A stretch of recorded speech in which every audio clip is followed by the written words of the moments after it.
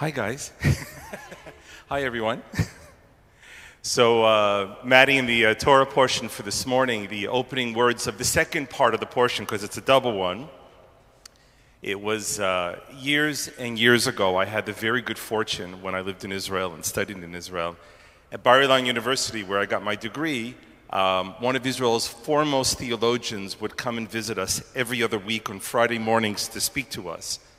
At the beginning, I'll tell you a little story. So at the beginning, he was quite old. His name was Yeshayahu Leibovich, and Leibovich was probably in his 80s.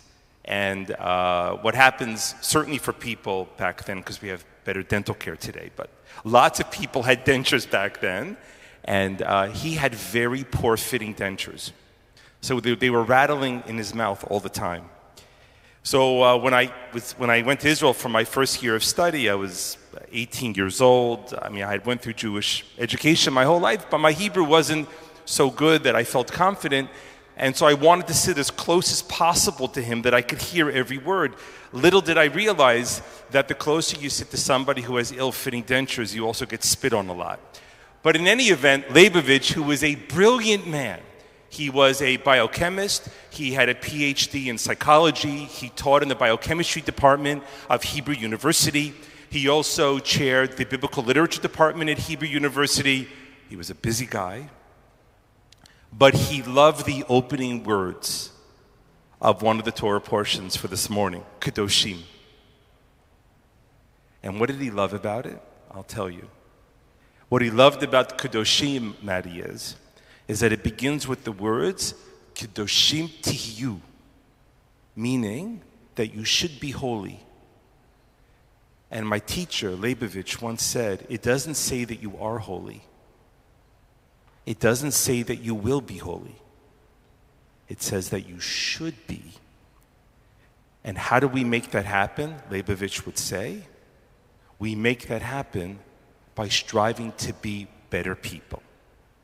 It's not guaranteed, but if we work at it and commit ourselves to it and devote ourselves to all the things that you saw here this morning, Maddie, in a shul, on Shabbat, even under the most trying of circumstances, this was the place and this was the time that you would be celebrating your bar mitzvah. And I know that those values that are close to the hearts of your mother and father and your family who can see us, but we can't see them, but you feel them nonetheless, that if you take those values and you apply them in the course of your life, the words Kedoshim Tihiyu, you should be holy, will not simply be a wish, it'll be a reality. So mazel tov to you. Now there are some gifts over here, so after the service, yes, I know. So after the service, you can go over and get it.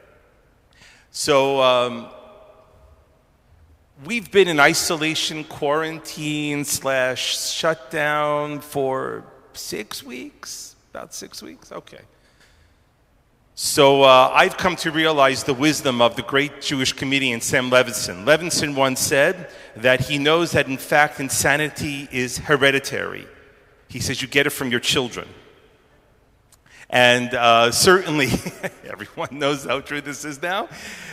Certainly, after these weeks and weeks of being together, yes, there have been accrued beauties and treasures to be found in it, but the slow creeping insanity that comes from spending a lot of time together with your children, and for the kids also a lot of time with mom and dad, well, Sam Levinson had his finger exactly where it should be. But on a deeper level, we understand, and it's become apparent to me also over these past weeks, of the way that people used to live not very long ago. I remember reading, it was Yuval Harari in his book Homo Sapiens, who wrote, up until about 150 years ago, the average human being never wandered more than 5 miles from where they were born. And that impacted a great deal about what happened to us genetically, but it also impacted a great deal that happens to us sociologically. And then today, of course, it is seldom that we ever spend anything less than 5 miles away from our home in any given day. We are always traveling. Human life today, up until 6 weeks ago, was a never-ending attack on conquering space. We needed to go from here to there. We were always jumping to the next place, the next time we needed to be somewhere. And I was no immune to this. It happened to me as well. My life was punctuated not only with trips in the city from here and there, but my travel schedule just flying from place to place. I would log on to the Air Canada, to their website, and they would have weekly updates on how many flights I had taken and how many miles I had crossed. And never did I stop for a moment to think, not where I was going, but what I had been leaving. Over these past few weeks, I have come to realize that the better Jewish story that we see from the very beginning of the biblical literature is that the story of the Jews is a story of families. The very beginning, the opening words of the Torah is about the formation of families. And that's because Judaism believed and argued that the way that the world would be shaped and created and changed would not be in boardrooms and it would not be in schoolrooms, but that Jewish life would be, and human life would be shaped and changed by things that happened in our family rooms and in our kitchen tables. And over these past few weeks, it has become profoundly apparent to me about just how true that is. Sitting down on a daily schedule of having meals together and not having where to run has made me appreciate just how important it is that parents and children are connected to each other. As much as the children need it, the parents need it too, because it reminds us of the hierarchy that must exist in life. Now, to be clear and sure, Judaism didn't only say that human life would be changed solely by what happens in the home. We believe that the home was the great generator of change in life, and that outside of the human home, outside of our homes, that change to human life would occur in two places. It says that wherever Jews go, they do two things. What do you think it is? Not just eat, Maddie. Wherever Jews go, they do two things, we are told. They build schools and they build hospitals. Now, a few months ago, in my first part of my sabbatical, I was in Berlin. And when I was in Berlin, I was contacted by the German embassy asking me that there was a visiting delegation of Canadian reporters doing some sightseeing and exploring of Germany at the courtesy of the German government. And they asked if I would have an afternoon to spend with them to explain what Jewish life in Germany actually was. Now, I'm not a great expert on it, but my English is pretty good, and they figured, given my exposure to Germany and Jewish life in Germany, that I'd be a good person to talk to.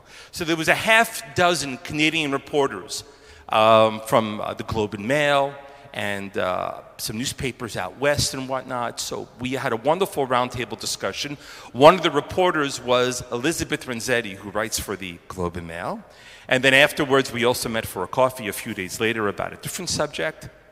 And then recently, she wrote an article in the Globe I want to point out to you. She pointed out that one of the things that we've discovered over the past 6 weeks, maybe 2 months, in this country, with the coronavirus and COVID, is who are the winners and losers. The losers, well, the winners, maybe we can argue over. There's differing degrees of winning. But the losers we know. Anybody over the age of 70? Anybody who has an aged infirmity and they're in a home? They've been a loser. More than 50% of all the fatalities that have occurred because of this virus has been and has affected people who are aged and in homes. Now, in the Western world, for those of you who follow politics will know, that there is a fair degree of what people call identity politics that play out in our daily dialogue as a society. But I would say to you that ageism is not about identity politics. There is no identity politics when it comes to ageism. Ageism, which actually is an attitude of discrimination against people who are older, is not a kind of identity politic. It's a deep-based discrimination and twisting of our perspective as a world. We are so deeply invested in things that are young and people who are young and things that are new. And we have such a deep-seated distrust of those things that are aged and old. It can be witnessed in the tearing down of old neighborhoods and old buildings. It can also be seen in the rejection of religion and older attitudes. The sense that things must always be replaced, that the wisdom, the collective wisdom of both individuals and religion has, is something that is outdated and no longer to be heard. And the outcome of all of that attitude is found in what we see in the old age homes. Poor care given to people. I know, I go to them. Even when I walk into the Jewish old age homes, it reeks of neglect and sadness.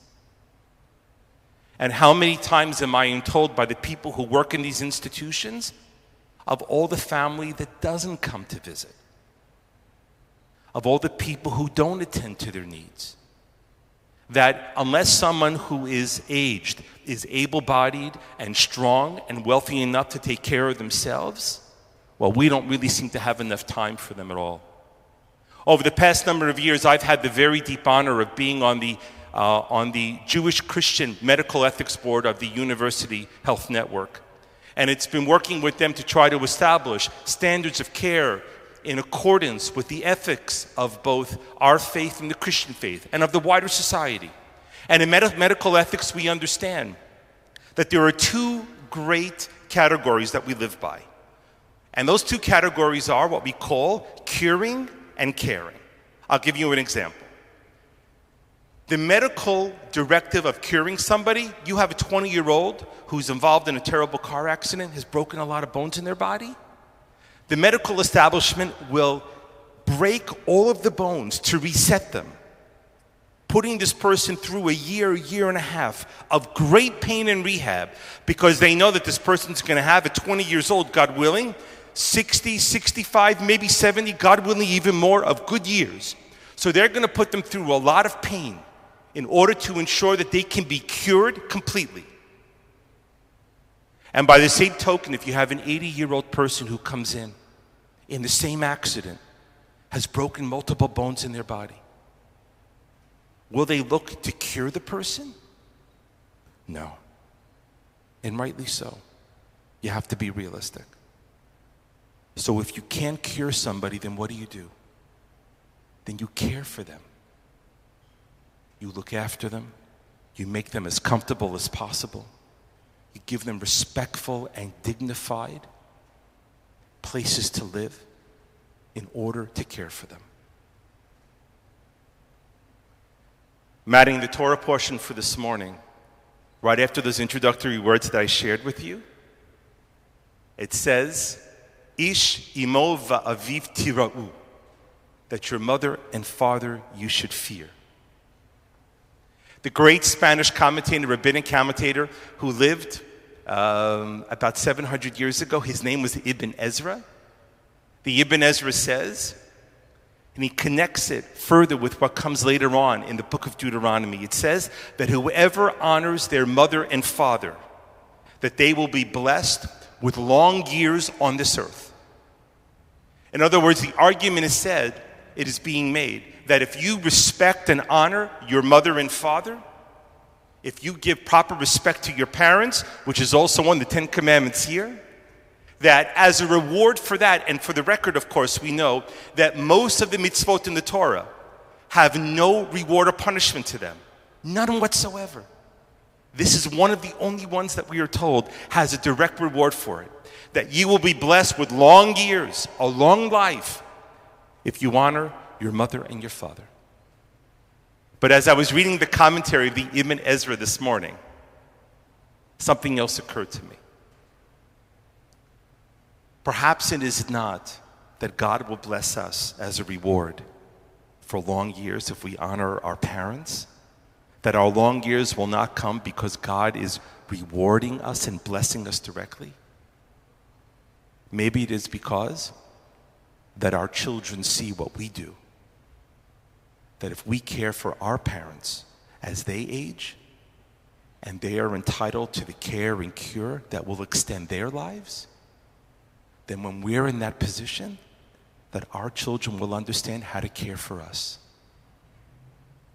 It is, as the famous Irish saying is, as the child sees, the child does. Maddie, you should be blessed with seeing, and I know, at the hands and hearts of your parents, many beautiful things. And that in turn, you will do many beautiful things. And that you will inspire your children to do what your parents have done for you. Shabbat Shalom, everyone, and Mazel Tov. Mazel Tov, everyone.